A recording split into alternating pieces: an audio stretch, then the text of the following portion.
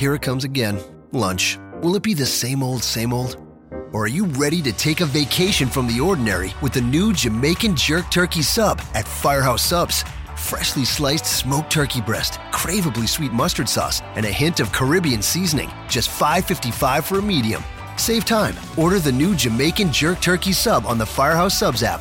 Firehouse Subs. Enjoy more subs. Save more lives. Participating locations. Limited time only, plus tax. Prices may vary for delivery. This podcast is a member of the Voices of Wrestling Podcasting Network. Visit voicesofwrestling.com to hear the rest of our great podcasts, as well as show reviews, columns, opinions, and updates across the world of wrestling. Rock, tonight, you and 29 other guys are going to go into that match.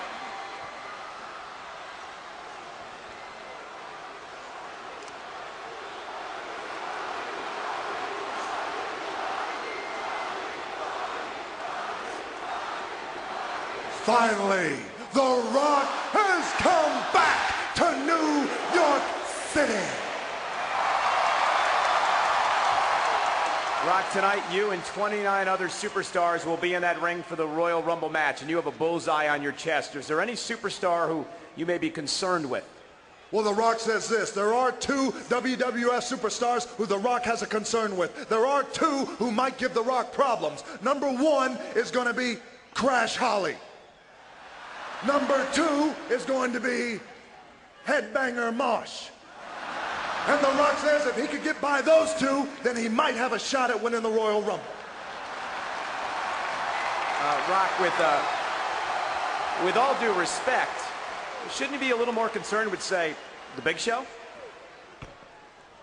Well, The Rock says this. You should be concerned with fixing yourself a nice tall glass of shut-up juice. Fix it.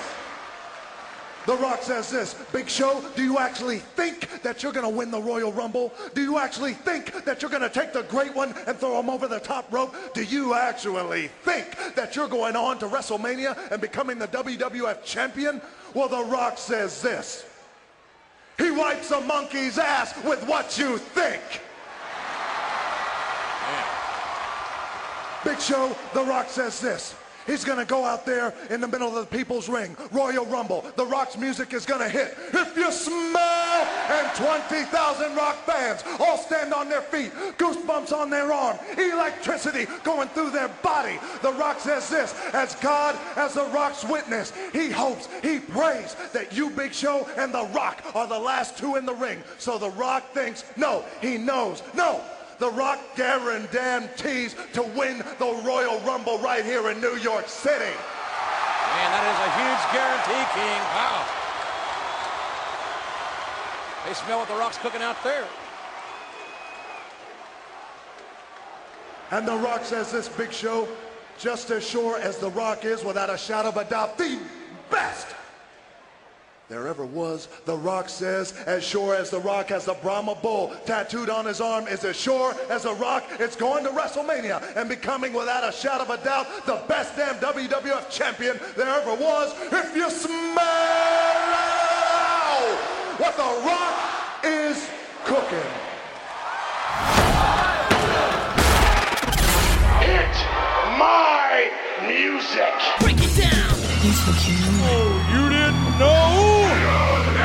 Stand back. I'm a nice man. Mamacita. Do you smell what The Rock is cooking? Eat me.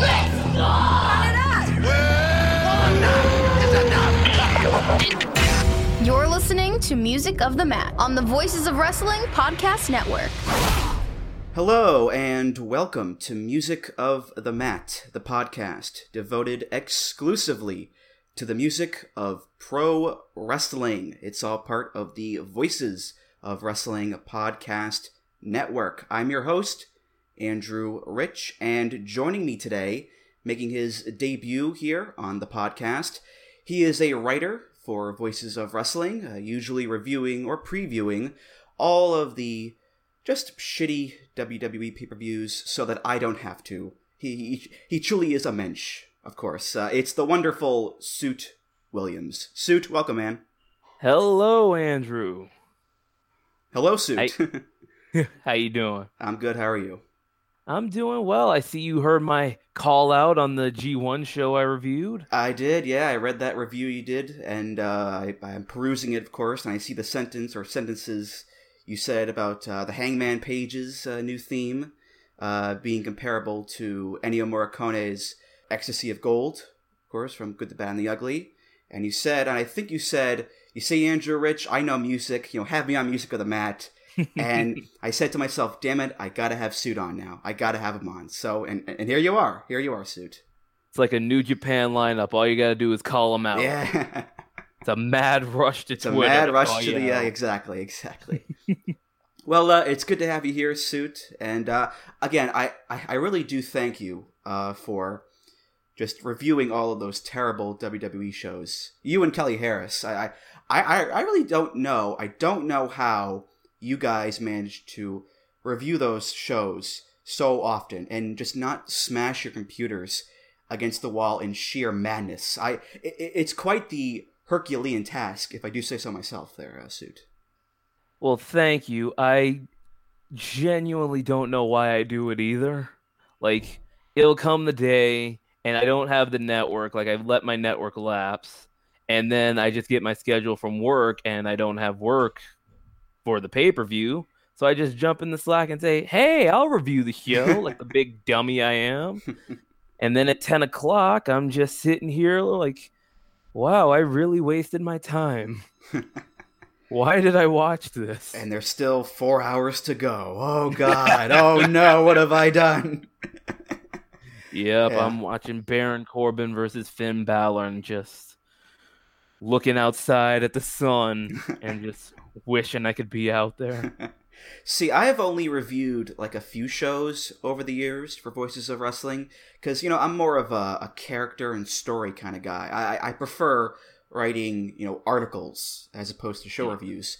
And I think the same is true with this podcast because my analysis of music is geared more towards how the songs reflect on the wrestler and how they fit their character and their storylines and so forth. And looking at those kinds of connections, that's what I know I'm good at doing. And that's why I love having guys on like Cristo Vembrino, when he's on, who brings the other side of that stuff, who brings the technical, the nitty-gritty analysis. It gives things a nice balance, I think. Yeah, I agree. I can't say I'm one of those guys. That's fine. I'm not really my dad is a band teacher, but I never really picked up the nitty gritty stuff. But I'm kind of the same as you, where I connected to the character and the time in which they came out to the song and just the feelings around that. So I can really relate to you on that front. All right, yeah. Well, to each their own, of course. There are different ways to analyze music, and that's what this podcast is all about, bringing on different voices, no pun intended there, to talk about music in their own ways. So I guess before we get into today's topic, I'll ask you this prelim question here. I ask pretty much all the guests for the first time when they come on. Wrestling. How did you get into wrestling? And as a follow-up, what is your relationship, your history with wrestling music itself? Well, it's interesting you ask because I believe it was last year for TNA Week on Voices of Wrestling where I actually wrote an article about the first full episode of a wrestling show I ever watched. And it was actually an episode of Impact. I remember that, yeah. Yep, it was back in 2008. It was god-awful. Do not look for it. I remember Kurt Angle coming out and being in 4 awful segments and just, how do you do that with Kurt Angle? But in case you haven't read it, I was staying up late and I was trying to watch this show on Spike TV called Pros vs. Joes. I remember that too, yeah. Where retired athletes would play regular guys in different sports. Mm-hmm. And it just so happened I turned on Spike TV and I see a match. It was that I've determined to be AJ Styles and Christian Cage versus Team 3D. And I just see it and I see AJ Styles do this dive. And I'm like, whoa, what is this? And then it turns out to be wrestling. And I've been in it ever since. And then as far as like the wrestling music goes, you'll always see me around with headphones in, and you'll either hear me listening to like a podcast, or like 9 times out of 10 you'll hear me listening to wrestling music. Like I've got Spotify now, so I've kind of like broadened it a little bit to where I'm not just on YouTube searching, Goldberg WCW theme. So but a bunch of it's on Spotify too, so that's great. Yeah. So yeah, I just really like wrestling music. A lot of it's like super energetic, and it just puts you in a good place, at least for me. Definitely. Well, today's Suit, we are here on episode 40, the big 4-0 of Music of the Mat. So this is kind of the end of another batch of 10 episodes. Another quote-unquote season of the podcast is wrapping up here. And I figure, an episode like this requires a topic of some magnitude. This needs to be a big one. Dare I say it needs to be a great one? And today's topic is certainly a great one, because we're talking about the theme history of the great one, the People's Champ, the most electrifying man in all of sports entertainment, The Rock. And unless you've been living under a rock, elbow nudge, then I'm sorry. Then you know who The Rock is, and he's one of the most popular wrestlers ever. Nowadays, he's one of the most popular movie stars in the world today. The guy is he's an all-star, and every wrestling fan, from novice to expert, they know who The Rock is, and his mannerisms, and his personality, and catchphrases, and all that stuff. Rock bottom, people's elbow, raising the eyebrow, finally, know your role, shut your mouth, etc., etc., etc. And chances are those same people like The Rock. I mean, I like The Rock a lot. And, not so much his second run from a few years ago, but certainly, classic Attitude Era Rock. I'm a big fan of him. I could spend hours on YouTube just watching old promos of his or old matches of his with guys like Mankind or Triple H or Stone Cold. So he's, on the all-time list, he's one of my favorites. And Suit, I imagine that you like The Rock as well, from one era or another? Yeah, I mean, it's hard to look at The Rock like in his prime and not dig him. Because, I mean, he was great on promos, great wrestler. Like, he had the look. Like, what wasn't there to like? Like, he would have been a star in literally any time in wrestling. Like, you put him in Jim Crockett Promotions in the 80s against, like, have him cutting promos every Saturday night against Ric Flair or Dusty Rhodes or Tully Blanchard or something. He would have been great. But there was something about, like, that point in time in wrestling, like, the late 90s, the Attitude Era. There's something about that time that really helped to make him a megastar, like a transcendent kind of guy. So, yeah, I did like The Rock. Well, I liked his old stuff. Like you, his second run was very, very odd. And The Rock now, like for me, he's very odd himself, because he's kind of like this Tony Robbins-esque like motivational speaker now, as well as being like an actor and all that. And he feels like a guy who went from being effortlessly good at everything to a guy who's trying way too hard. Because it's like, you see him on Instagram and it's like, hey guys, DJ here. And it's like, DJ, what are you doing? Like, you're The Rock, dude. Just own it. Like, stop trying to be regular. You're not regular. You're not normal. Yeah, it's weird. As I guess to borrow a phrase or a sentence from JBL, if you were to build a WWE superstar from the ground up, it'd be Randy. No, it'd be The Rock. It would be The Rock, because like you said, he had everything. He had all the tools, the look, the athleticism, the charisma, the personality.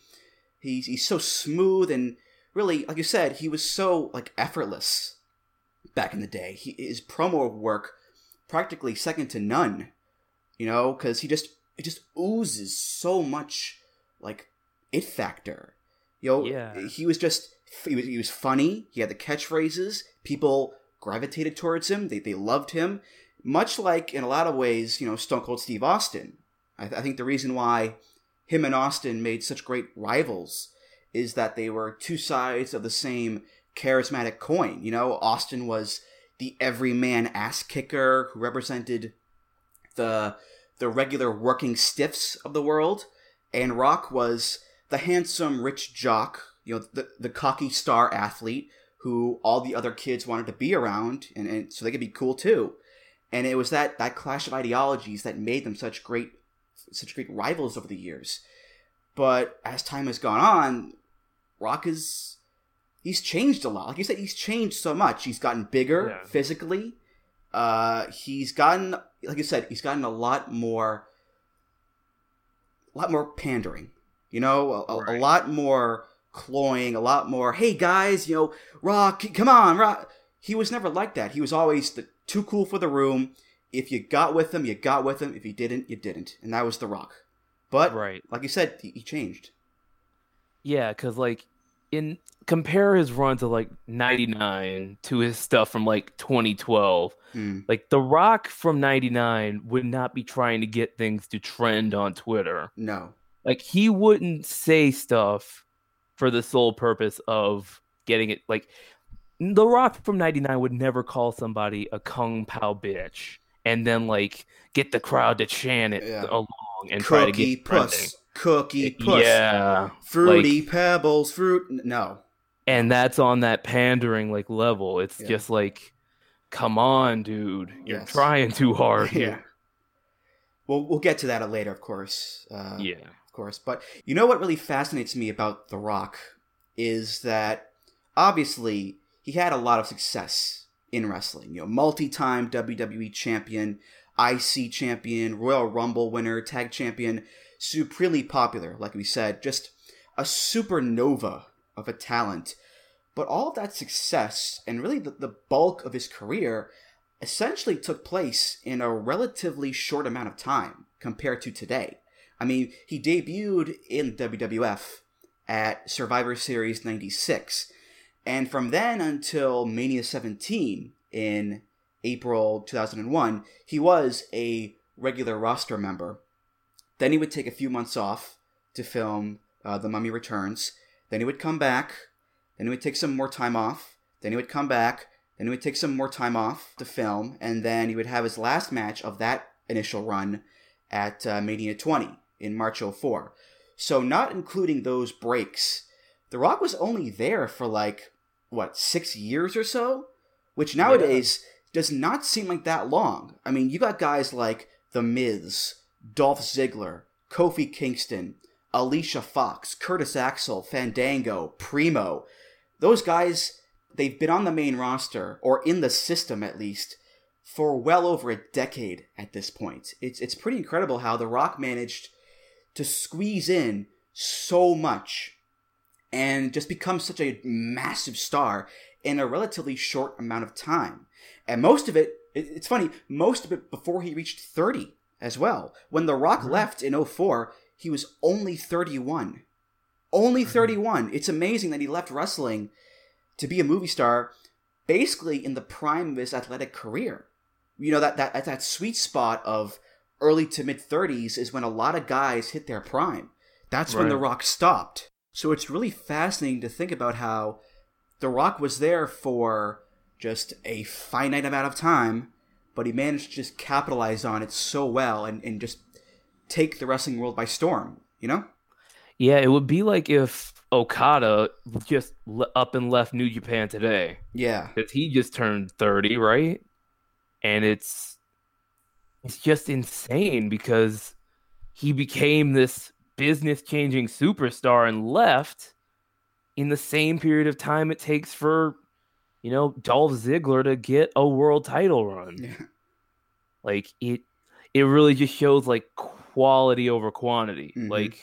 You can be there forever and not do a thing, or you could be there for 5 years and just change the business. Do everything. Right. Just make something, exactly, yeah. And tying this into its themes, yes, The Rock's main run, the first run, only lasted like 6 years or so, but in those 6 years, he also managed to have a decent amount of themes. The list of themes that we'll talk about here today is technically 10, but there's like different variations of them, different versions over the years. 15 tracks on this episode. But still, that's a ton of themes to have in a short amount of time like that. Again, compare this to nowadays, where John Cena has had My Time Is Now for over a decade. Randy Orton has had voices for seemingly forever. The Rock has had a lot more themes to his name than those guys do, and he was there for like half the time that these guys have been there. Granted, most of those themes are simply variations on the same melody, the same basic down, down, down, down, down, down, down. That simple, iconic melody that Jim Johnston came up with on the bass line one day. Most of the themes on today's episode are based around that. But still, as we go along here, we'll bring up how that, the way that those themes are composed are very important. And they say a lot about The Rock and where he is career-wise and personality-wise as well. Definitely. All right, so Suit, if you're ready, we'll get to the themes of The Rock. Are you ready, Suit? Let's do it. All right. Well, by the way, every theme on this list is composed by Jim Johnston. He's the man behind all of these themes. And we'll begin with The Rock's first theme, which he had when he debuted at Survivor Series 1996 as Rocky Maivia, the Blue Chipper, with a big smile on his face and a rather goofy-looking haircut and some even goofier-looking ring gear. His first theme is called Destiny, and there are two versions of it. The first version is off of WWF We Gotta Wrestle, which was only released outside of the US. So let's hear the first version of Destiny.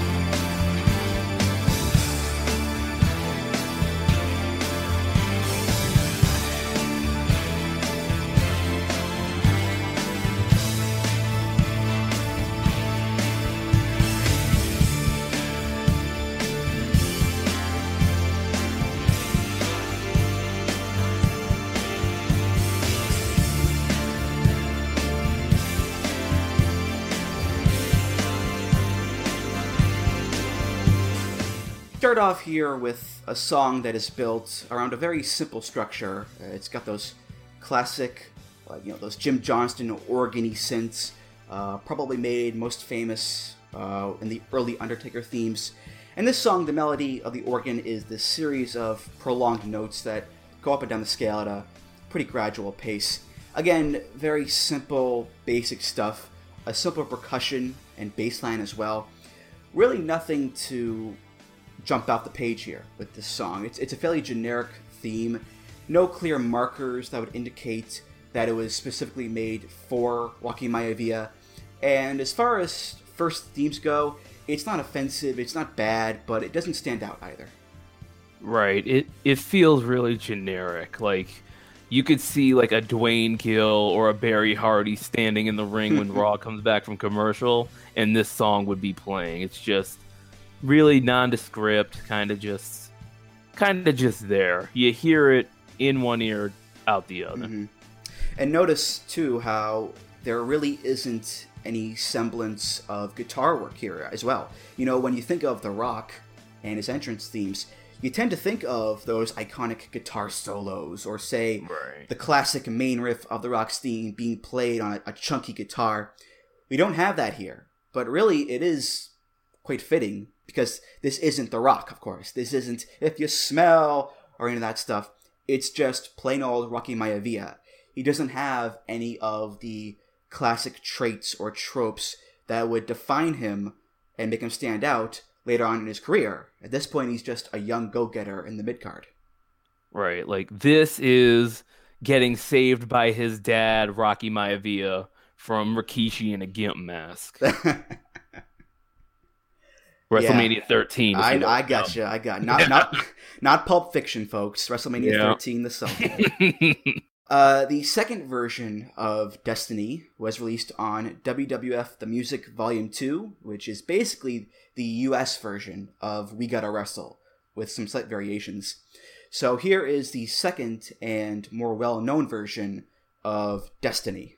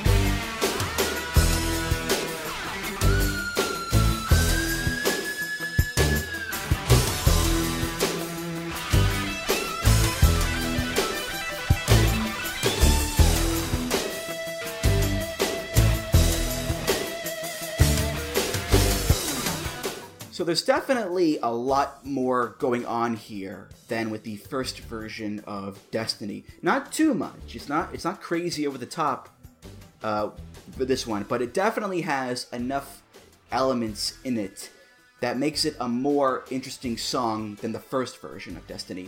The main riff, still on a synth, still fairly basic, although this synth sound is further down the scale than the first one. It's a bit more metallic in tone. And the percussion is pretty interesting, because there are sections where it just sounds like your standard electronic drums, but there are other sections where the percussion takes on a more tribal-y sound to them, like a Donkey Kong jungle level type of thing. And you know, a big part of The Rock's heritage, and one of the aspects of the early Rocky Maivia character, is that he is half Samoan, and he is the grandson of the wrestler High Chief Peter Maivia. So putting in that tribal-y percussion, I think, is a nice nod to that heritage. But at the same time, the song is not overwhelmingly tribal. It doesn't go too far in that direction. So it's kind of a way of saying that The Rock is half Samoan, but it's not his full identity. Right. I mean, I don't know about you, Andrew, but when I think of a future money player in the wrestling business, I think xylophone. I think that's what that instrument is, because it sounds like it, right? It does. Like a xylophone. Yeah, do. Yeah, it's something like that. Yeah, some sort of xylophone-ish instrument. Yeah. Yeah, you knew Big Jim Johnston was getting his guitar solo in soon, and he got it in here. Yeah. He got his. This whole Rocky Maivia point, it was very close to not working. Well, I mean, it didn't work, but it was close to not working to the point where it would sink The Rock. Mm-hmm. And it was really just sticking a square peg in a round hole as far as the character went. Because The Rock's this just dynamic, charismatic guy, and you're trying to get him to be this one note, I'm a family man. I'm using my dad's name and my grandpa's name. Mm. Here for me, guys. Woo! And it just didn't work. No. And as far as the theme goes, it stands out a little bit more, but it still feels generic. If not a jobber would have it, you'd think a lower card guy, like a Sal Sincere or something. I'm digging the pulls here. I'm digging the old Tom Brandy pulls you got going on here. I like it. Yeah. But we've got more. Got more. we do get that lovely guitar solo in here, but like you said, it doesn't really grab you like the later guitar solos will down the line here. So I think it is a nice bit of foreshadowing will come later on with his themes, but like you said, it's still not a standout theme at all. It's still kind of generic spectrum, certainly. Well, in the summer of 1997, Rocky Maivia, thankfully, turned heel and joined the Nation of Domination, or, as Jennifer Flowers pronounced it, the Nation of Domination. Nation of Domination! The all-black militant heel stable, because, like you said, Suit, the fans were not really getting on board with the blue chipper, Rocky Maivia. Rocky sucks was a frequent chant for a little while. Die, Rocky, die was another one. So, wisely... Which, I'm a little bit of a truther on that, because I never heard those chants, die, Rocky, die. Someone's going to have to point me to a Raw or a SmackDown where that happened. Well, not SmackDown, but I guess Superstars or something. All right. So, wisely, Rocky Maivia said, screw the fans, and he joined Farouk, Kama Mustafa, and D'Lo Brown in the Nation of Domination. So his new theme was the stable theme, the Nation's theme, and it's called, appropriately, Nation of Domination. We are the Nation of Domination!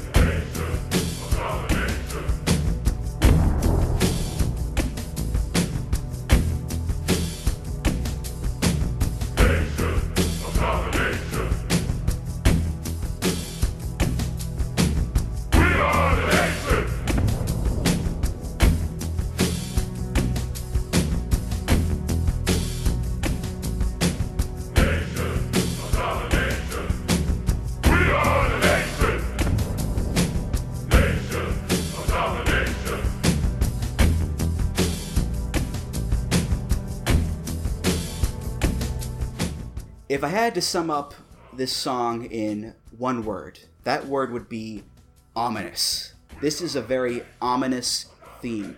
It's meant to be foreboding and intimidating and brutal because the Nation of Domination itself was meant to be a brutal, intimidating stable. You got guys like Farouk and Kama Mustafa, big boys here. You need a theme that will get across the point how intimidating they can be. And this song does this wonderfully. There are so many little things in this song that make it sound as scary and ominous as it is. You've got the group chant that repeats all throughout the song. We are the Nation of Domination, Nation of Domination. It's booming and deep and in your face. The beat of the song has this like marching quality to it. It's boots on the ground. It's an army of guys just heavily stomping their way around. It's a brute force. Every once in a while, you'll hear this devastatingly deep boom in the mix. That sounds like a bomb going off. And underneath it all, if you listen closely, you can hear this like faint synth line that pads the song underneath as it goes along. Such a simple and effective way of adding an element of evil and menace as the song goes along. So all of these different elements come together to make, like I said, a very ominous, intimidating, militant force of a theme song. Just a wonderful job by Jim Johnston here with this one. Definitely. And that word you used, ominous, is the perfect word to describe this. It really gives you like an uneasy feeling as you go through. And like about a minute into the song, like the lyrics lay out and there's just the beat and that one held note. And it really just gives you like a feeling of like just dread and uneasiness and like unhappiness. And I mean, that's fair when you saw Crush coming out to the song in 1997 because woof. But... And yeah, there's a version with the rap from PG-13, JC Ice and Wolfie D. Yes, before Rock joined it, Yep, and then there's a version without the rap, which the Rock came out to. Mm-hmm. And then it has that same feeling of uneasiness, but I do kind of miss that rap. Because it's just something about it, just like it's a little bit of levity with this uneasy, like just kind of scary song, but with two white guys from Memphis trying to rap over it. True, yes. A little levity helps ease the burden, I guess. Right. Yeah. And then like there is one, well, the whole song is really good, but then like the backing beat for it has like a swagger about it. And we're gonna go through these songs. The swagger is just gonna like build and build until it's like just for The Rock. And I feel like this song fits The Rock a lot better than Destiny did, and it's just gonna get better and better from here. Yeah, and consequently, we talk about danger and aggression with this song. The beauty of turning blue chipper, smiley babyface Rocky Maivia heel and putting him in the nation and giving him this theme song is now that aura of intimidation and edginess and danger is transplanted onto Rocky Maivia. You know, Rocky raising his fist and standing side by side with Farouk and D'Lo and those guys and coming out to this theme song makes him look like a proper threat. It makes him seem like a badass. Whereas if Rocky turned heel but stayed a singles wrestler and kept Destiny as his theme, I don't think it would have the same effect, because Destiny is not a badass theme at all. It doesn't have that foreboding, dangerous quality to it. It's generic tribal shit. But the Nation of Domination theme, it does have that. That's why it was such a smart move to put Rocky in the stable and give him this theme. Obviously, later on, The Rock would move away from being the badass, militant heel guy and become more of the cocky playboy athlete heel. But for now, anyway, this theme works to make Rocky Maivia seem dangerous. Right, like Destiny's far too upbeat for this Rock. Yeah. And yeah, this theme just worked all the way around. Great stuff. Yeah. We'll touch upon this one briefly. There is a second version of the Nation of Domination theme that Rocky used in the stable. I'll play it here. We are the Nation of Domination! Nation of Domination! Nation of Domination! We are the Nation of Domination! Nation of Domination!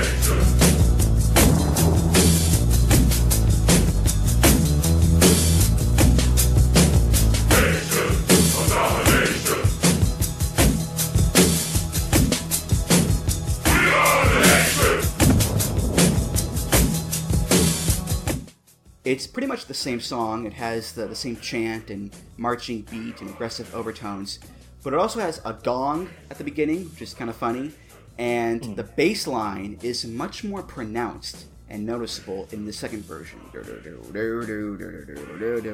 And the idea of the bass line becoming more prominent in the mix is actually something that we'll get to with our very next theme. So in March 1998, Rocky stages a coup and takes over the Nation of Domination. He kicks out Farouk and assumes leadership of the group. And a few changes take place in the stable. Number one, they would now be known simply as The Nation. Rocky Maivia would permanently be called The Rock. Owen Hart would join the group, and they would get a brand new theme song. This is a song called You Better Know Your Role. You better know your role. We are the Nation!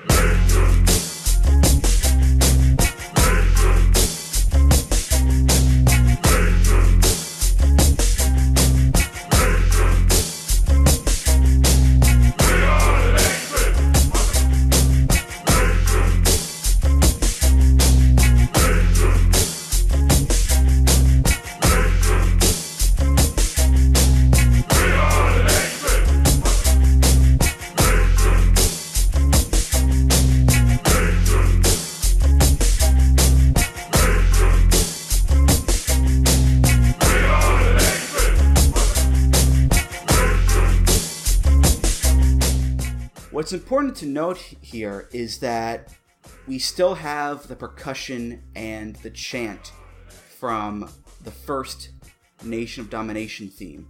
That's all still here. But we have a new bass line. We have a new engine driving the song.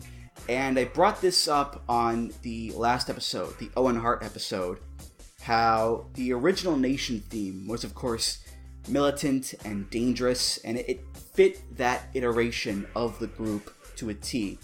Well, for this new rock-led version of the group, this song is also quite fitting, because when The Rock took over, the direction of the group shifted from militant, black, fight the white man stable to a stable that was all about being hip and cool.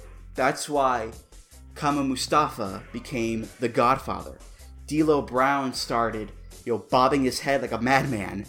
The Rock started using all these catchphrases and being super cocky, which is why a theme like this works, because that bass line is so funky and has so much swagger to it and so much bravado about it. It's the cock of the walk. So a theme like this, which combines the classic Nation of Domination chant and stomp with this new funky bass line, is a great way of saying that it's still the Nation, they're still going to kick your ass, but it's a new era of the Nation. It's the Rock's stable now, not Farouk's.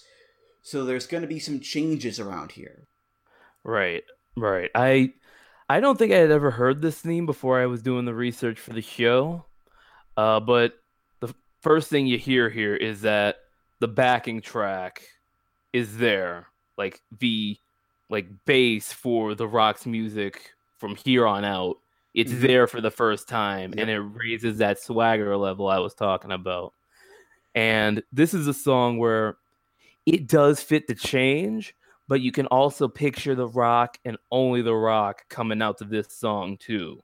And this is the first one of his themes where you really feel like this is like set for The Rock himself. Mm-hmm. Yeah, this is The Rock's bass line. This is his melody. Obviously, it's a bare bones version of it. It's still in its early stages. But this is it. This is the foundation for all of The Rock's theme songs going forward. And we'll see as we go along here how Jim Johnston builds upon that melody, how he builds upon that basic bass line as The Rock progresses in his career as well. So having what is the basis for The Rock's themes in this new Nation theme is another way of drawing a line in the sand between the two eras of the group and putting a stamp on this new version of the group's theme as The Rock's version. As does, by the way, that opening stinger of the song. You better know your role. Know your role being one of The Rock's catchphrases. So you could also say that this theme is technically the first example of one of The Rock's catchphrases being used at the beginning in one of his theme songs, or being used at any point in one of his theme songs, really. Right. This whole song is just the basis of the skyscraper that The Rock's career would be, and the basis of the skyscraper he would soon climb and jump into off of a crane. With one leg, mind you, with one leg. And somehow make it, even though the trajectory of his jump is far off the mark. But that's a little further along. Yes, that's neither here nor there. All right, so we talked about a few stable themes with the Nation. Let's get back to the Rock's actual singles themes. And this next theme really gets the ball rolling here and lays the foundation truly for the themes that will come later on in a number of different ways. This theme debuted in May 98 and was around until about August. It's called You Smell It? You smell what The Rock is cooking?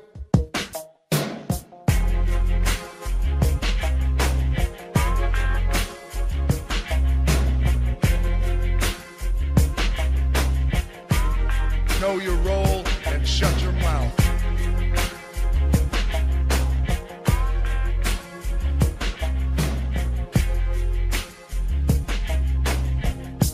Rock's laying the smackdown.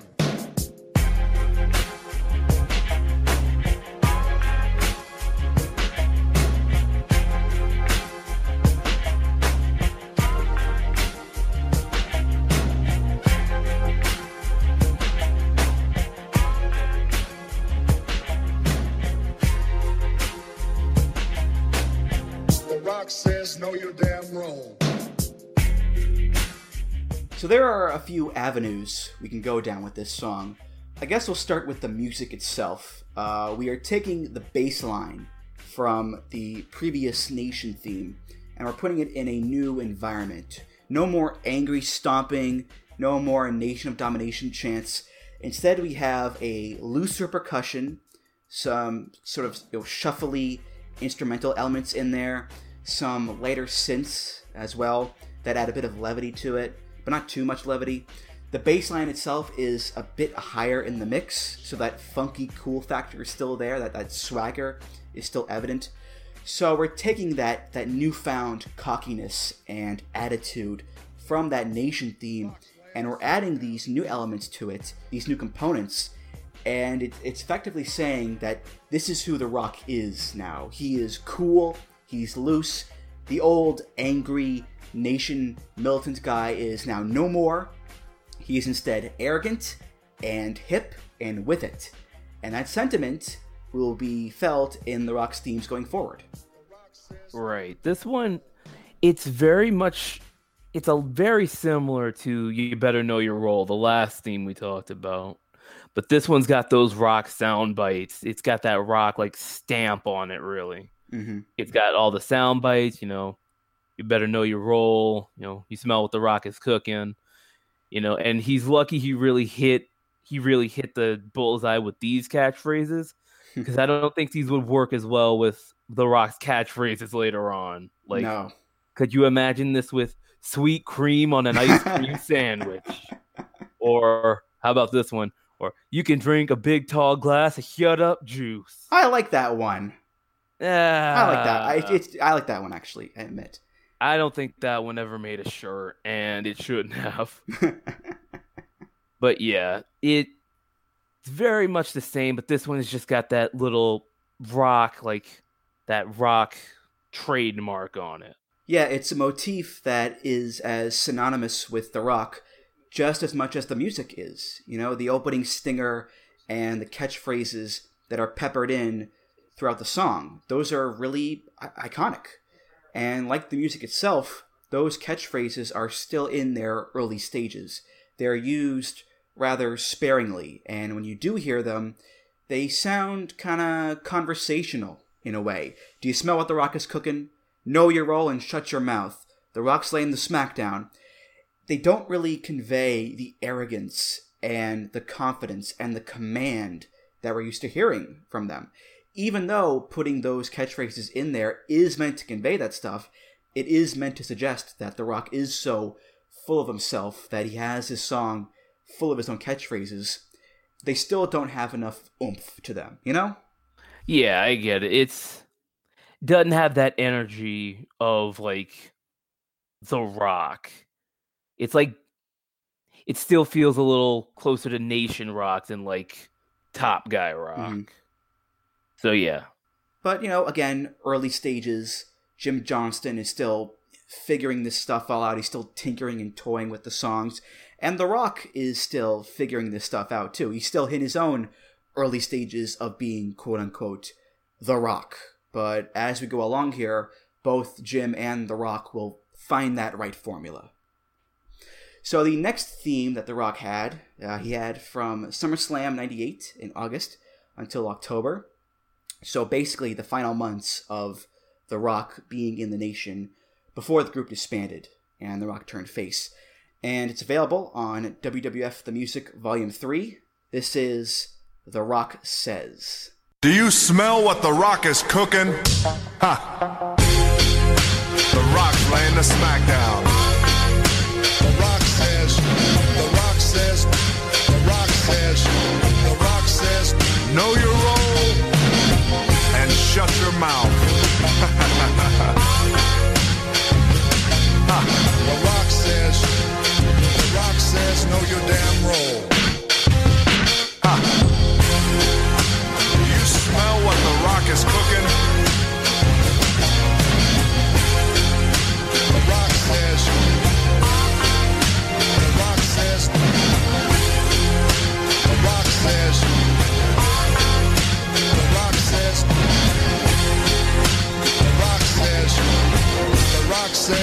the damn roll.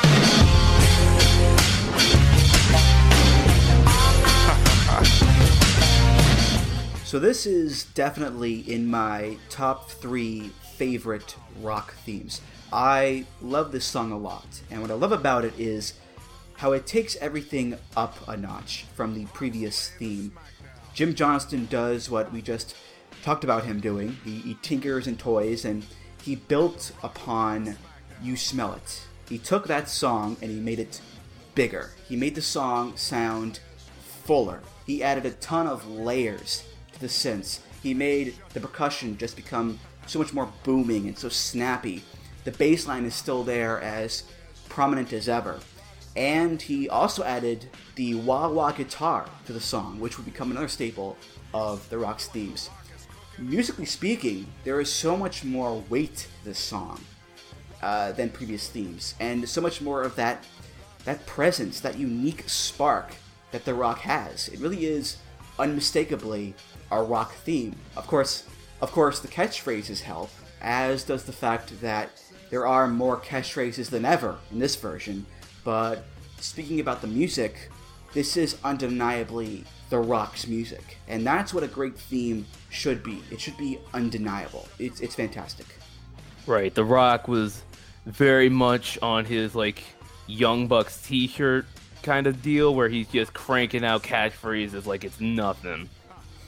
So yeah, you got those added on. The guitars, like you said, they just add a different layer to the song, and it just gives it some more energy and some more just feeling to it.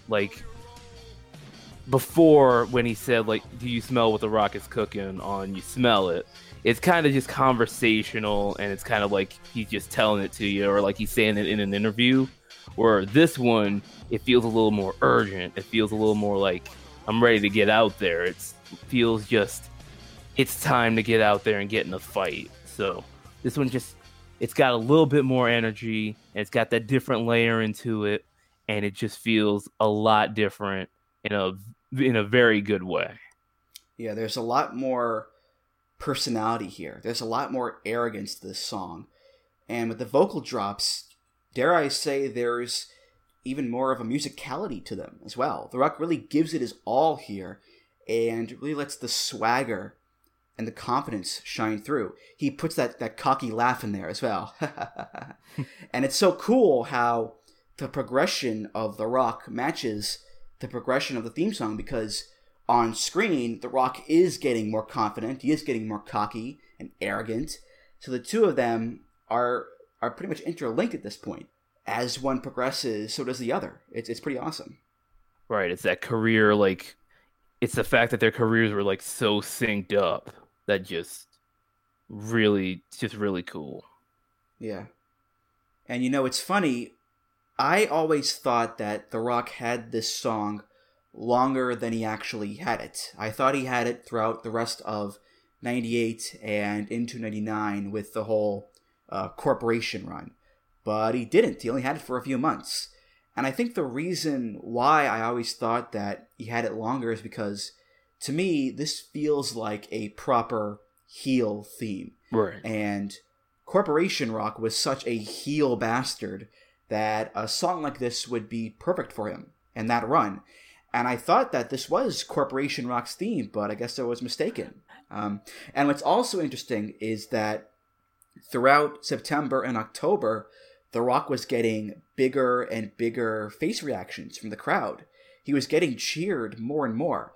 So not only was this theme not used for the big main event heel run, it was mainly used during a time when The Rock was a face. Right, this was him post-Nation, because I remember he was saving D'Lo Brown from The Undertaker and Kane, and he came out, he beat him up, and then D'Lo just ran off and left him. So that was kind of him breaking off from the Nation. And so there was just these couple months where it was just the people getting behind The Rock, and The Rock still being the same guy. And then came that Deadly Game tournament at Survivor Series 98, where the big turn happens. And yeah, he was a face through all of this. Yeah. And that was when he was going up against Vince as well. Because if you remember, that was when the whole People's Champion thing started. Fighting for the people and wanting to be the champion of the company because the belt was vacant at the time. And going into Deadly Games, The Rock was a face, and Mankind was the corporate stooge. He was Vince's guy. And in the finals, of course, there was the switch. There was the turn, the swerve, where Vince and Shane sided with The Rock, and they kicked out Mick, and The Rock was now a heel. He was now the corporate champion. And I thought he had this theme for that run, but I guess not. I tell you what, there are swerves and there are swerves. And we've all been swerved. Yes. Russo! Good old AE podcast shout out there for you. Yeah. So up next is a theme that we actually have 4 different versions of. I think there are actually more versions of them out there, but I can only find a few of them, I think.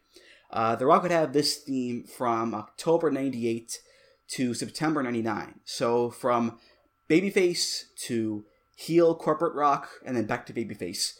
It's called Do You Smell It? So let's hear version 1 of the song. Do you smell what The Rock is cooking?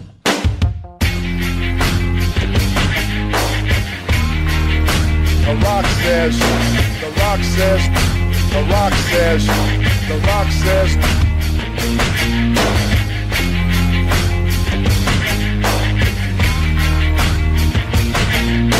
The Rock says, know your damn role.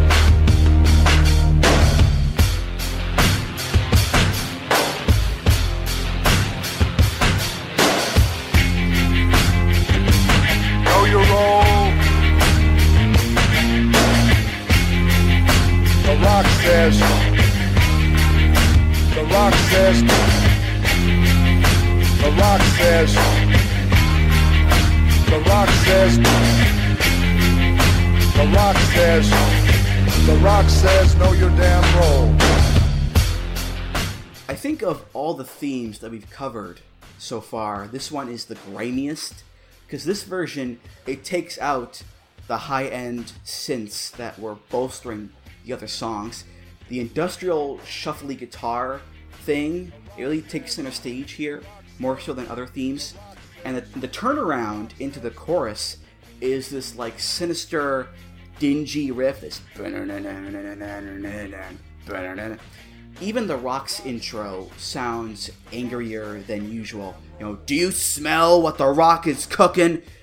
Maybe it's because it's louder in the mix than normal, but still, this version here it's a bit dirtier and more angry than we're used to with The Rock's themes.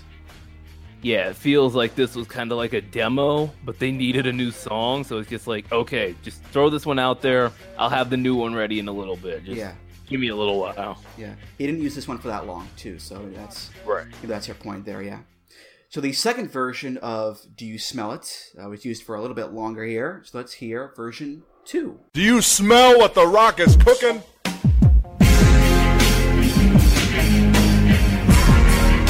The Rock says, The Rock says, The Rock says, The Rock says.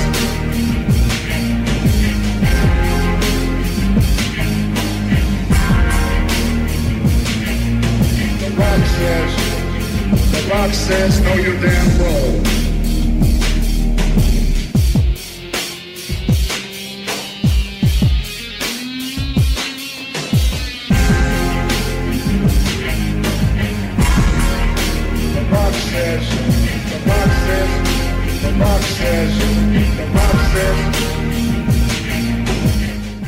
So the synths are back in the mix, you can hear them again, and there's much less focus on the shuffly industrial stuff. The focus is back on the overall melody of the song. When it comes to The Rock's vocals, there's sort of an echo effect on them here, which is pretty unique. And with the turnaround, it has the beginnings of that epic, sweaty guitar solo in there, that but it doesn't pull the trigger on them yet. It just goes back into the main melody. So it's a little tease of what's to come later there, Suit. This is another one where it feels like, alright, I'm almost there. Let's use this one. This is my second demo. next one's gonna be the final version. Just let's take this one, use it for a little bit. It's a little cleaner, and then I'll have the real one just a little bit. Mm-hmm. And a song like this, it's really hard to classify it as a face theme or a heel theme. At this point, a lot of the super arrogant vocals are gone. At this point, it's just, The Rock says, The Rock says, The Rock says, know your damn role. No more cocky laughter, no more, know your role and shut your mouth, ha ha ha. But at the same time, it doesn't feel like a Rock face theme either as well. Which makes sense because half the time The Rock used this, I think he was a heel. The other half, he was a face. So it's fitting that it straddles both worlds there. Version 3, and this is the most striking version of The Rock's theme yet. He had it for literally like one match on Raw. And it's striking for reasons that will become apparent right about now. Do you smell what The Rock is cooking?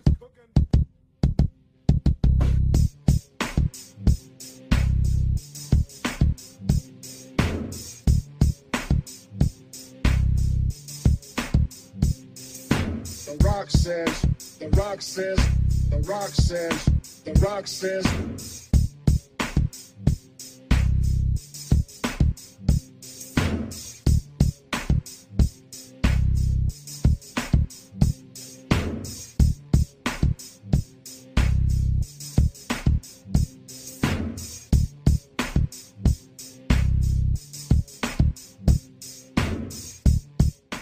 Like a nice car in a bad neighborhood, the song has been stripped of its parts. It's been stripped of almost all of its recognizable elements. No more classic rock melody, no more layered synths, no more wah-wah guitar.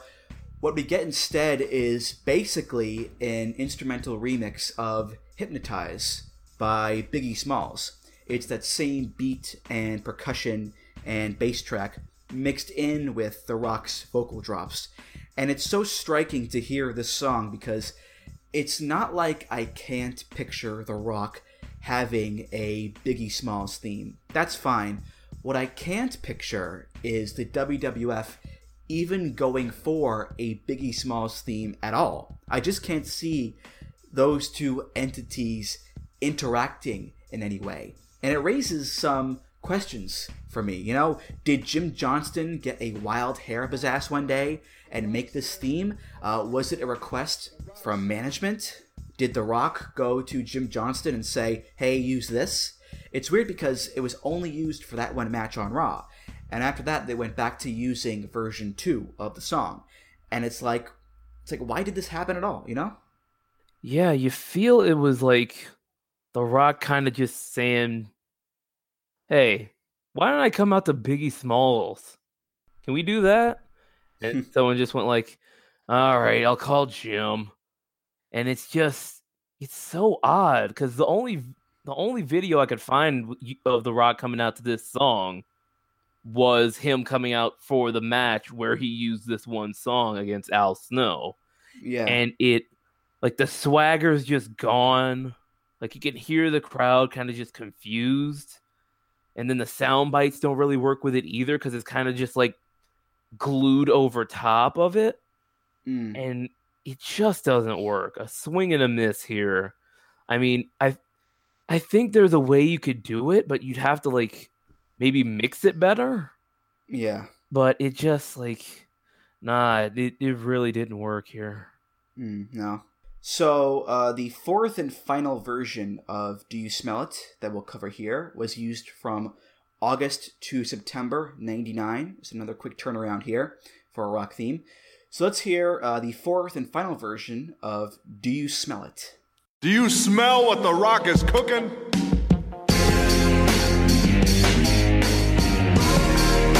The Rock says, The Rock says, The Rock says, The Rock says.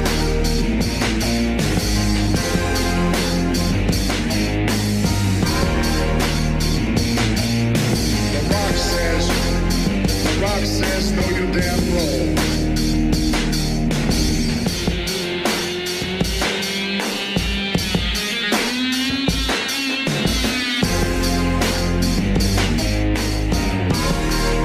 The Rock says, The Rock says.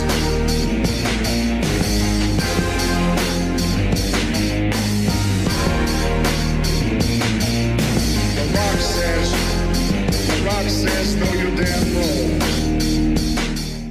This final version is really bridging the gap between Do You Smell It and the next theme, Know Your Role. A lot of the elements of this song are carried over to the next one. The guitar has become more emphasized. It's carrying the main melody of the song more so than prior versions. The synths are still there, but the emphatic guitar is what's important here, really.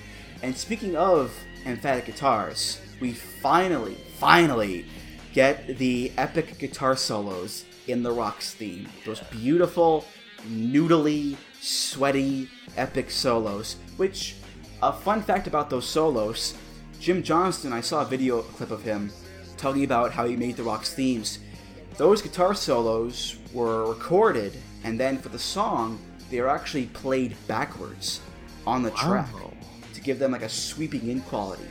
And much like how The Rock Says took things up a notch, I think those guitar solos really take things up a notch as well. Because at this point, The Rock is a face again, full-fledged, and he's really becoming the guy, the face, no pun intended, of the company. I mean, Stone Cold at this point is going away to heal up, and the WWF needs The Rock to be their ultimate big babyface hero. So these guitar solos to me just scream ultimate babyface hero. No question. Right, we're getting right into that like prime nostalgia rock period with this one, because you're just so close. You're like right there, but it's missing like one or two things to make it that iconic song, and then they fix it in the next version, and then the next version is that's it. This is the song. This is just absolute iconic rock song. So we're close with this one. Very close. The formula's almost there.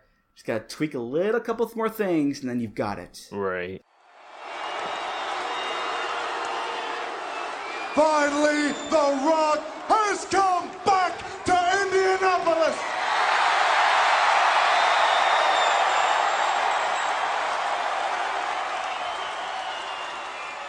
Triple H, let The Rock understand this for a second. Last week on Raw, he beat your ass in a cage match. And now this week, you're the #1 contender for the WWF title? Well, The Rock realizes why that is, because you got a 3-foot nose, you turn it sideways, and stick it straight up Vince's ass!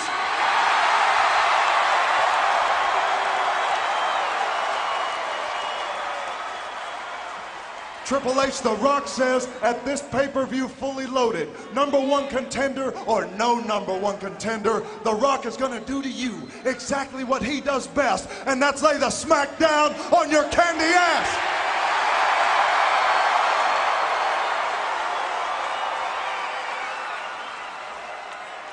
Now, on to badass Billy Gunn.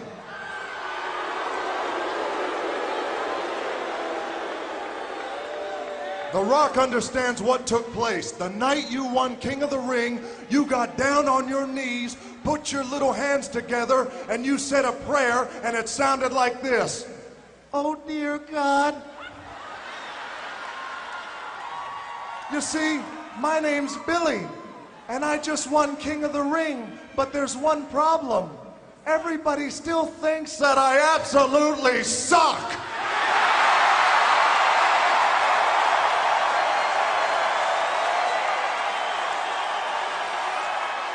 And then at that point, Billy, your house started to shake, the heavens opened up, and God himself spoke to you and said this, Bob, but my name's Billy. It doesn't matter what your name is.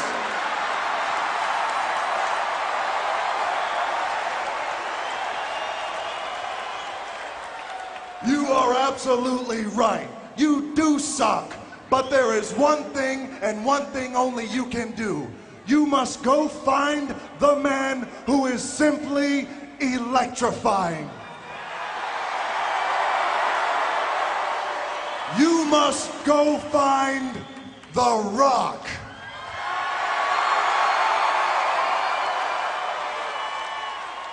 Oh my God, anybody but The Rock. Know your role and shut your mouth.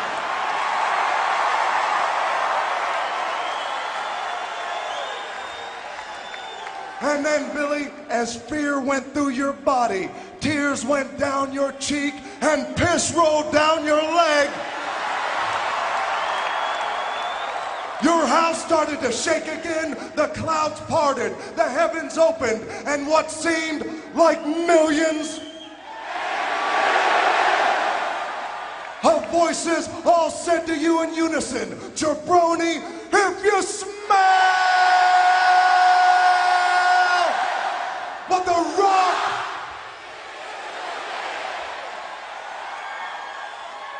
is cooking.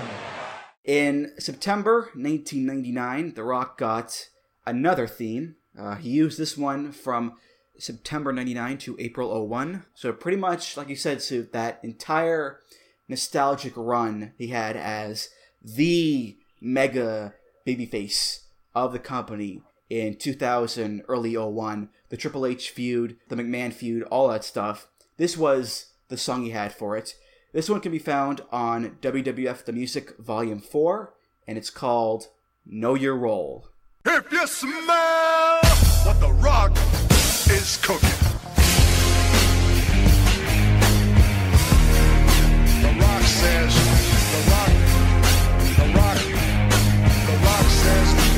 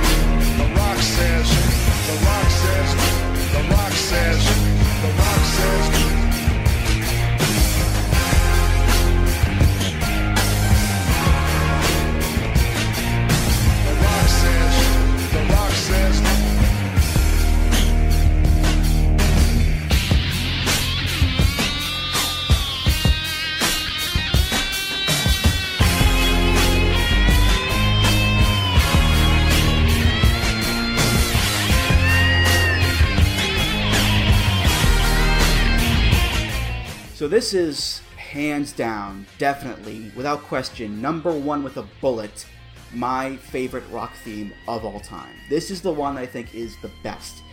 Just in general, the way that this song sounds is just plain awesome. Every little element that goes into this song, the guitars, the synths, the drums, the vocals, they're all mixed so well together, and nothing feels out of place. Everything just fits perfectly. Again, it's Jim Johnston building up from the previous songs and creating this bombastic piece of music that is so full of life and so full of fire. There's no grime, there's no skepticism of like, well, I don't know about this piece of music or that piece of music. It just sounds so pure and so right. Like all those previous songs were just pressure on the coal, and this is the diamond that came out of it. This is the apex.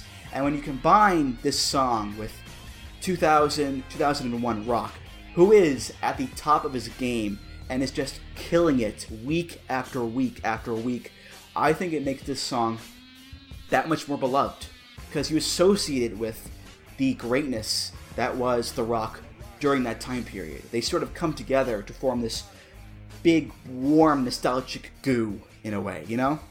Right, like, this is it. When you think of The Rock coming out to a song, this is what you think of. Like, the quote is different. It's got The Rock giving that, if you smell, he's giving it everything he's got. And then it's a lot faster pace, which works with The Rock marching down to the ring with that WWF title just swinging it in his hands. And then the guitar, everything just comes together and melds into this just perfect mix for The Rock. And there's nothing else to say. You all know the song. Yeah. Like, it's just perfect. Yeah.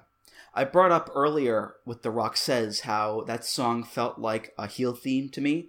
This one absolutely sounds like a face theme. No question. The positive vibes and the heroism and the valiance that just emanate from those guitars and that melody are so overwhelming.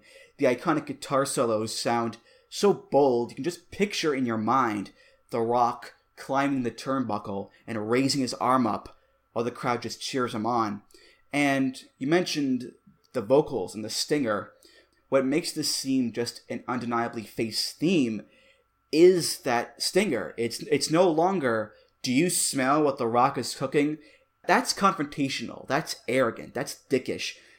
Instead, we get, if you smell what The Rock is cooking. Making that change eliminates the arrogance and replaces it with, again, bombast and fire. Those little drum fills in the intro act as these exclamation points that just punch up the song even further. And there's also an air of inclusivity as well, I think, because when The Rock ends his promos with, if you smell what The Rock is cooking, the crowd says it with him. So this new intro really gets the point across that The Rock is a true face now, and he is with the people. He is the people's champ, as opposed to being against them and being the corporate champ like with before. Definitely. It gives you that like shot of energy, that shot of electricity. Yeah,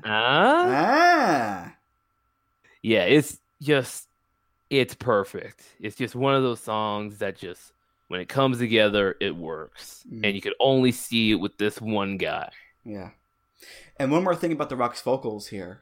Notice how at this point, they've taken steps to reduce the catchphrases even further. Because before with Do You Smell It, you still had The Rock Says, Know Your Damn Role. Now it's just The Rock Says, The Rock Says, The Rock Says, The Rock Says. That's it. All the other catchphrases are gone. Which again, cuts down on the arrogance factor and also makes us focus more on the actual heroic music of the song, which is a pattern that will continue with the next theme as well. Right. Actually, there is one more catchphrase of sorts in the song, about halfway through, where he says, The Rock says he's gonna take your little CD, dust it off, turn it sideways, and stick it straight up your candy ass. The Rock says he's gonna take your little CD, dust it off, turn it sideways, and stick it straight up your candy ass. Which gave me a little chuckle when I heard it. So after The Rock was defeated by Stone Cold Steve Austin at Mania 17, he went on a little hiatus to film a movie. And when he came back in July, during the Invasion angle, he got yet another theme. And this one lasted until February 03. This is called If You Smell. If you smell what The Rock is cooking.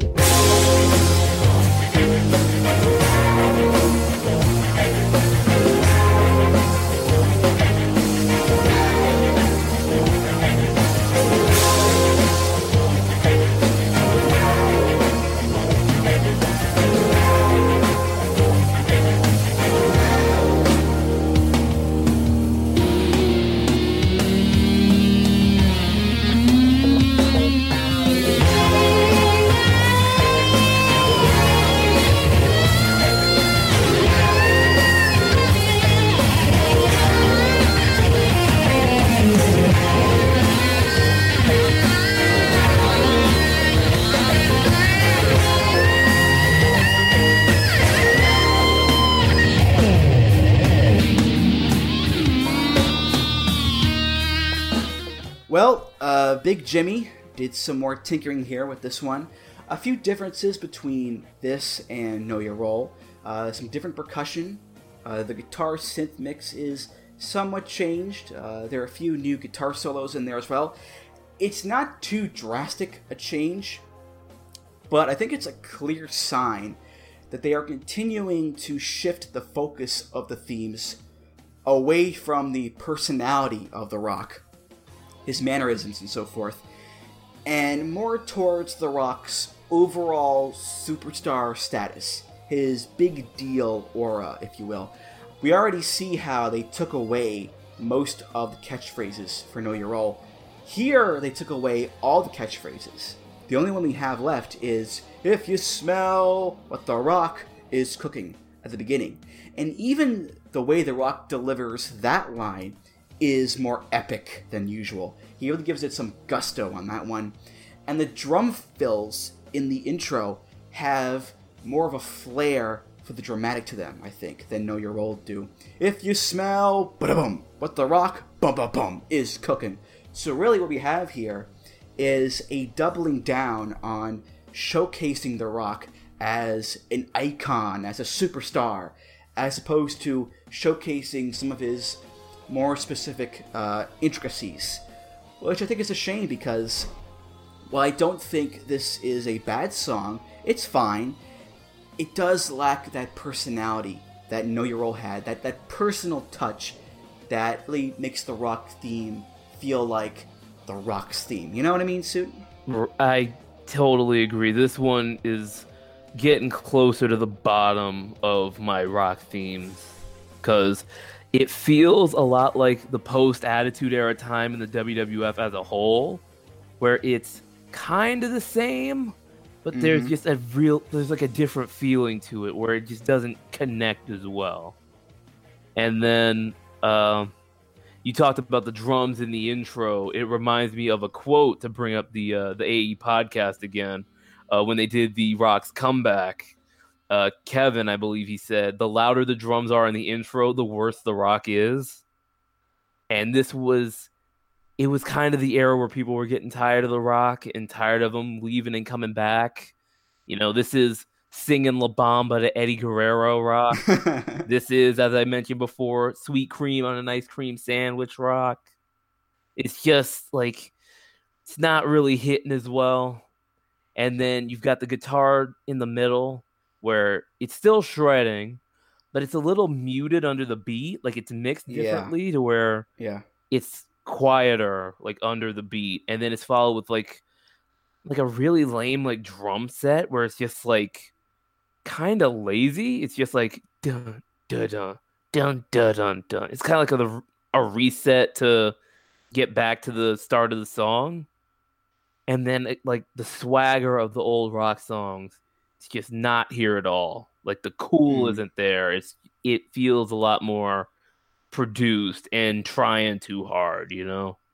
Yeah, you say that. It is, I think, pretty fitting, because at this time, The Rock himself is sort of going away in a ways. You know, he had his taste of Hollywood, and he was sort of keeping an eye on that, and so The Rock at this point is starting to slip away from us. And by mid-02, The Rock of old is going to be sailing on to the silver screen on a more permanent basis. So it kind of works that, unfortunately, that this song doesn't have the same, like, it factor the old Rock theme had. Right. Finally, The Rock has come back to Tehran. Not quite finished. Tehran! He's almost there. To run his mouth on all your candy asses! What about that? There's a lot of candy asses out there, JR. Thousands of them. Oh yeah, The Rock is on Raw. Why? He's a SmackDown #1 draft pick several moons ago. Maybe if these Canucks will shut up and let him explain, maybe he'll tell us why he's here on Raw. Whoa. Now, don't start chanting Rocky yet. You got to hear what The Rock is going to say, and then you decide whether you're going to chant Rocky or not. There you go. Fair Oh, yeah. Big surprise. The Rock right here on Raw. Why? The Rock will tell you why. The Rock will tell you why, because, see, last night at No Way Out, The Rock did Vince McMahon a favor, and he whooped that red and yellow candy ass. These people are in denial. And then Vince McMahon did The Rock a favor. He said, Rock, you can go wherever you want to go. You can do whatever you want to do. So The Rock said he wanted to go live Monday night on Raw. More importantly than that, The Rock said he wanted to come right here to Toronto, Canada. I think Rock's sucking up to this crowd, if you ask me. And then The Rock said, wait a minute, are you kidding, The Rock? Are you kidding, The Rock? What, is this the first time you've ever heard someone mention your city? Is that it? Oh, yay, hooray, he said Toronto, yay, woo, yay, that's where we live in Toronto, yay, shut up. So, February 2003 was a very notable time for The Rock, because he had been away from WWE for a number of months while being a movie star, and when he came back, he was looking a bit different there, suit. He had a very short haircut, leather vest, the big tribal tattoo on his arm, the giant belt buckle, and instead of being the big hero, he was now a villain again, because he was now a movie star, and he was above wrestling, and he would mock the fans. This era of Rock is fondly known as Hollywood Rock, and Hollywood Rock's theme would eventually be released on WWE Uncaged 3. This is called Is Cookin'.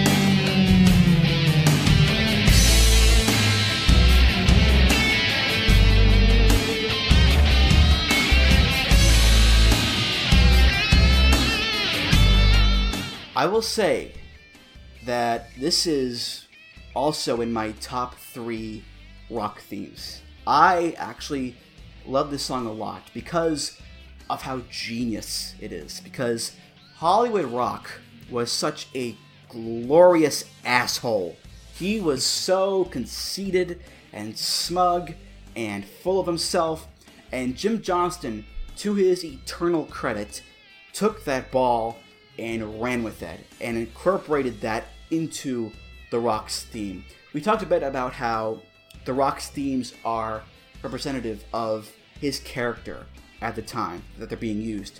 And this is no different because Jim took that uber arrogance and uber snottiness and he conveyed all of that with the intro to this song. The intro is everything because we don't have, if you smell what The Rock is cooking. We don't have that immediate kickstart my heart stinger that ignites the crowd, gets them on their feet, gets their blood pumping. We have that long intro with the slow synth build. And the video has these sweeping shots of LA at night. And finally, after what seems like forever, the music rises. And we hear The Rock whisper, "It's cooking." And it's so perfect because only a self-obsessed Hollywood douchebag would make his fans wait and wait and wait and wait for the payoff and milk their anticipation. And when it finally gets to the climax, he kicks them in the balls again and says, no, you're not getting the full catchphrase. You're getting 2 words of the catchphrase, and I'm gonna whisper them because it's much more dramatic that way. because I'm a big shot actor now. I'm an artist now. Oh, it's so delightfully douchey, so I love it so much. This is my favorite rock song of all of them. The intro is absolutely incredible. The video of it too, where it's just helicopters and the skyline of LA, just so perfect with the character. And then when he whispers is cooking, and then the bass comes in, and that bass is just turned up to 11. Just it gives those beats that we've been hearing for years, gives them like a whole new punch. Just really hits you hard. And then the guitars here too, they just let loose with them. And it matches The Rock letting loose too. He's being Hollywood, he's having fun, he's calling the hurricane the Hamburglar. He's just going on one of the most fun runs of his career Finally, from a fan standpoint. Finally, The Rock has come back to run his mouth all over your candy asses. Oh, it's so great. Yay, he said Toronto. Yay, that's where we live. Yay, woo, shut up. Oh, it's so wonderful. I love that Toronto promo was excellent. I also like, finally, The Rock has come back to Indiana. Indiana. Who gives a crap?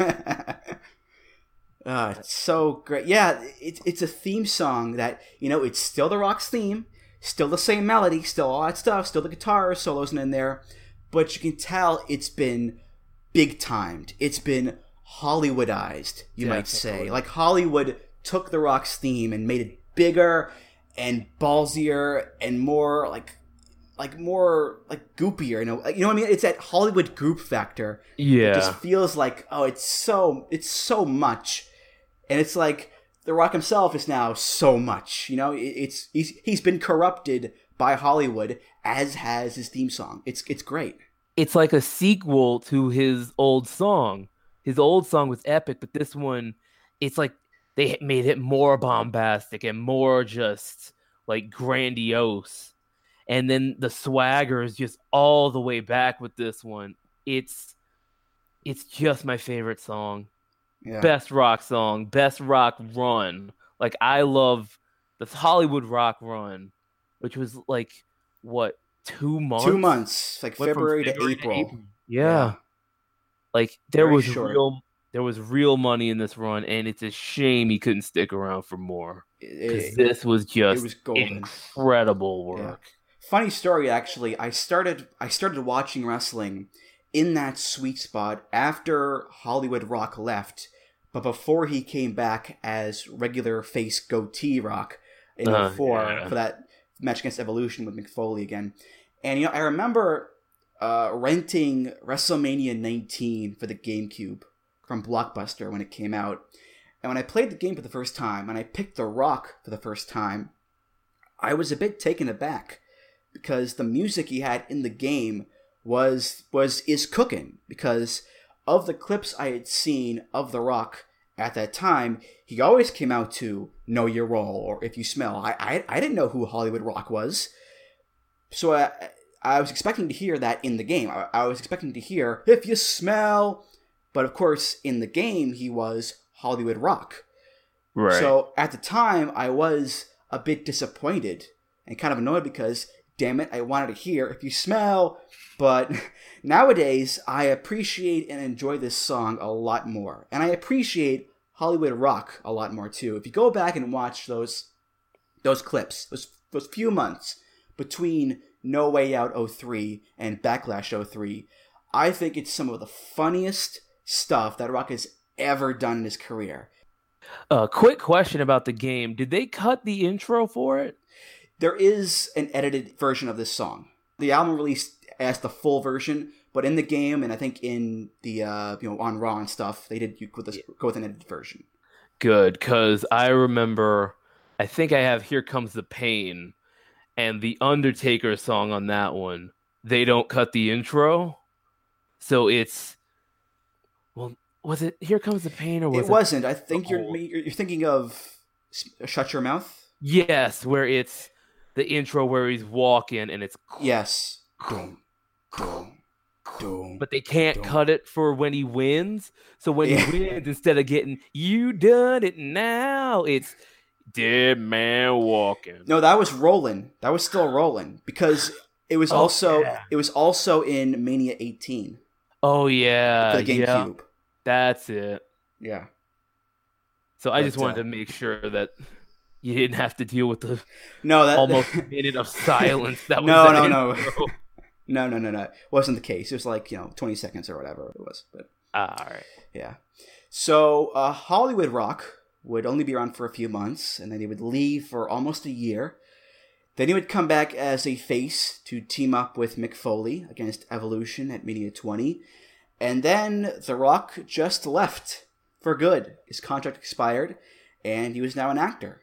And, he would make rare appearances on Raw over the years, and he would use Know Your Role again for those appearances. But besides all that, The Rock was just Dwayne Johnson now. He was a film star.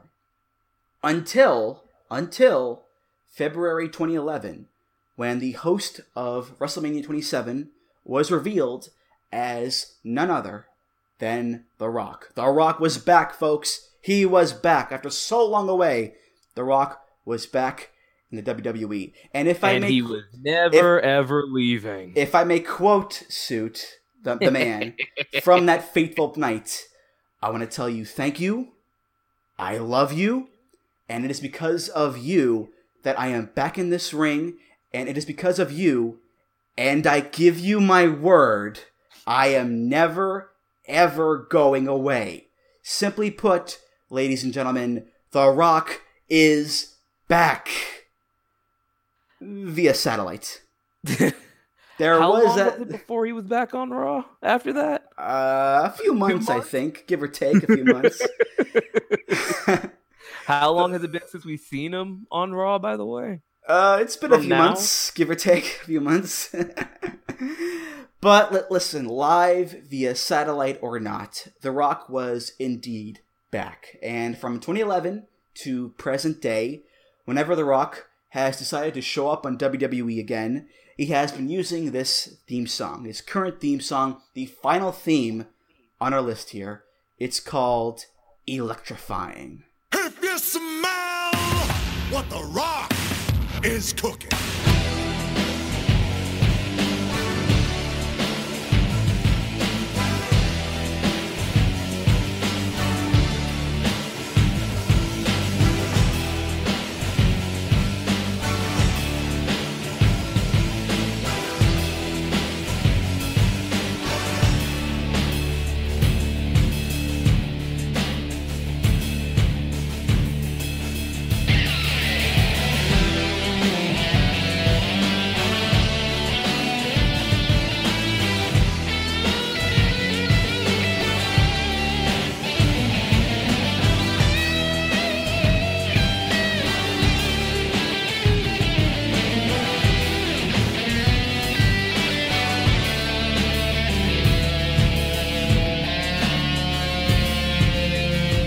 At this point, I really don't have much left to say here.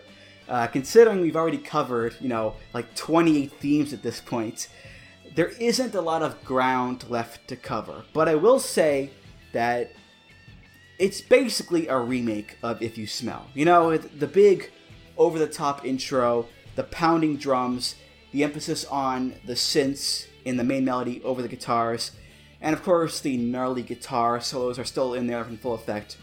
And I'll say this, Jim Johnston must have had the time of his life making these solos, because he always puts full effort into them. I think. Yeah. You could tell he just goes all the way in on these. Yeah. But at the end of the day, much like The Rock himself during his second run with the company, it just doesn't feel the same as the good old days. It just feels like an attempt to mimic the magic of yesteryear, as opposed to capturing the actual magic, which, to be fair, is very, very, very hard to do. And in the case of The Rock, I don't think he was able to do it. So I can't really give high marks to Electrifying here, Suit.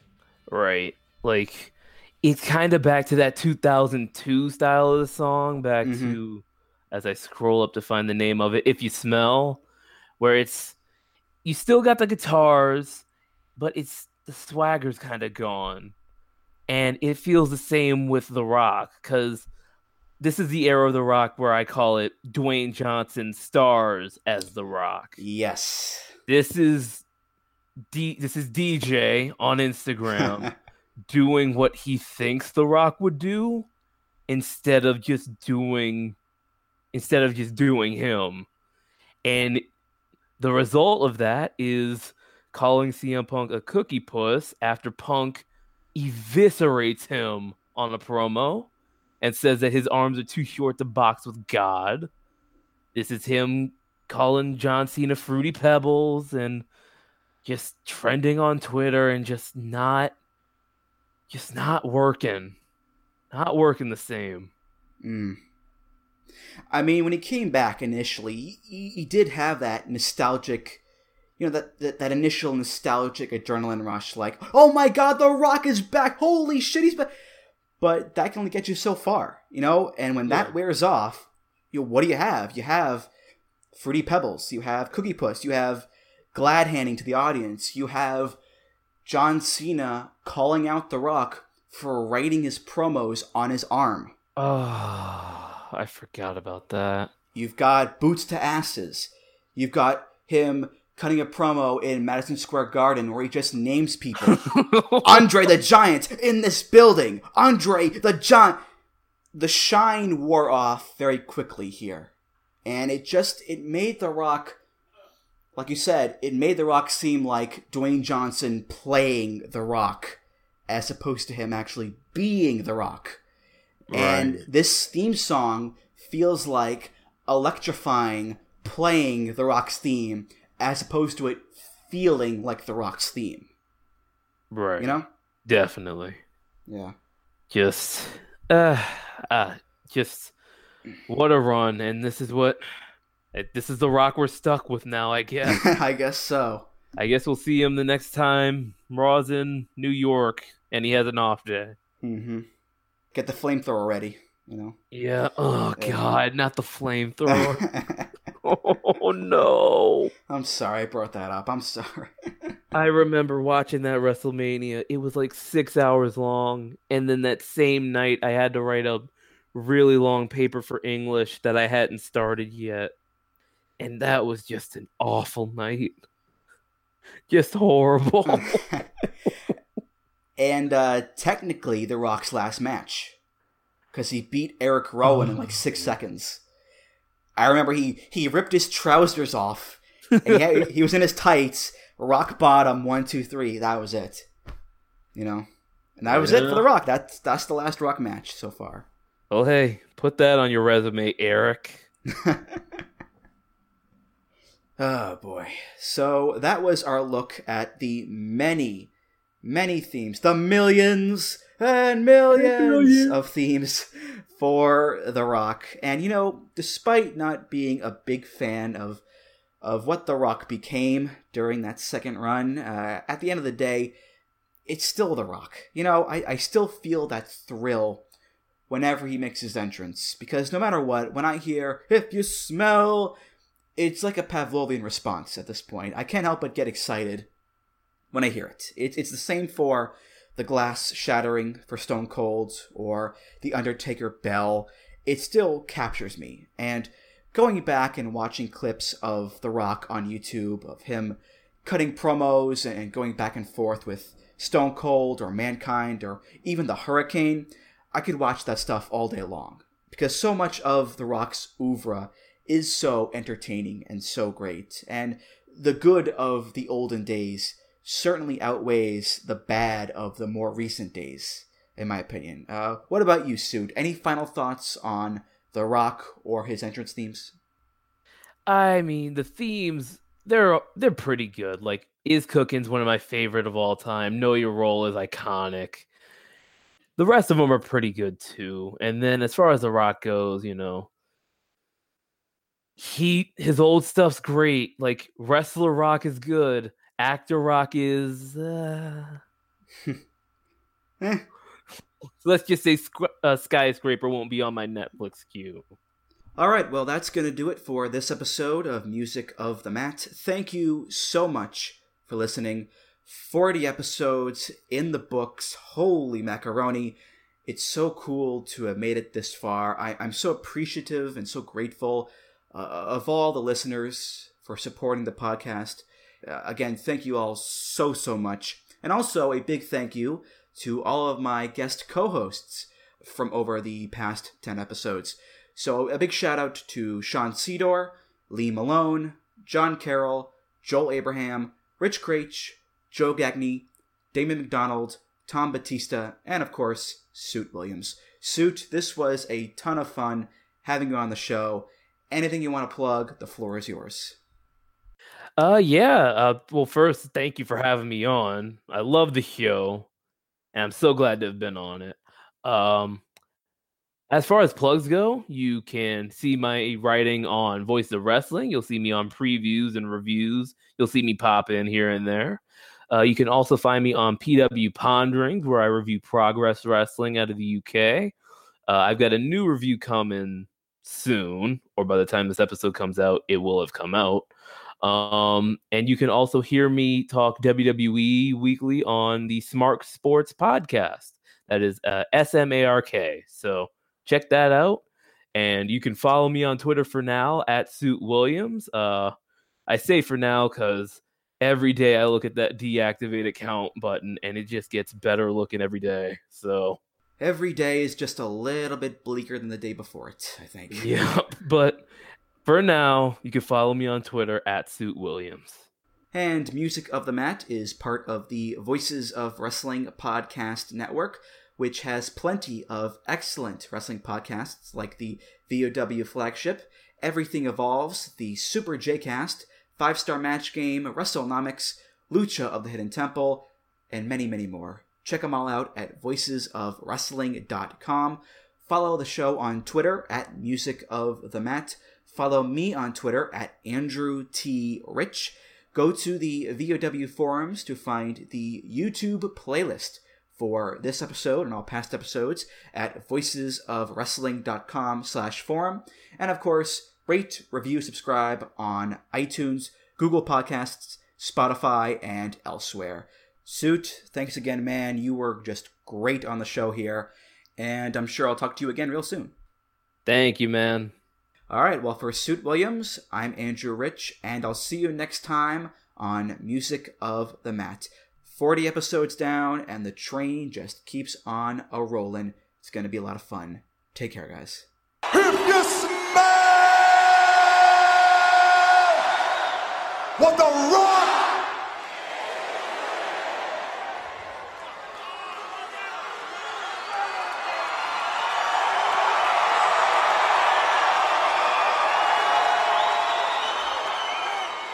is cooking. Music of the Mat is intended for entertainment and information purposes only. The songs used throughout this show are property of their respective copyright holders. Here it comes again. Lunch. Will it be the same old, same old? Or are you ready to take a vacation from the ordinary with the new Jamaican Jerk Turkey Sub at Firehouse Subs? Freshly sliced smoked turkey breast, craveably sweet mustard sauce, and a hint of Caribbean seasoning. Just $5.55 for a medium. Save time. Order the new Jamaican Jerk Turkey Sub on the Firehouse Subs app. Firehouse Subs. Enjoy more subs. Save more lives. Participating locations. Limited time only, plus tax. Prices may vary for delivery.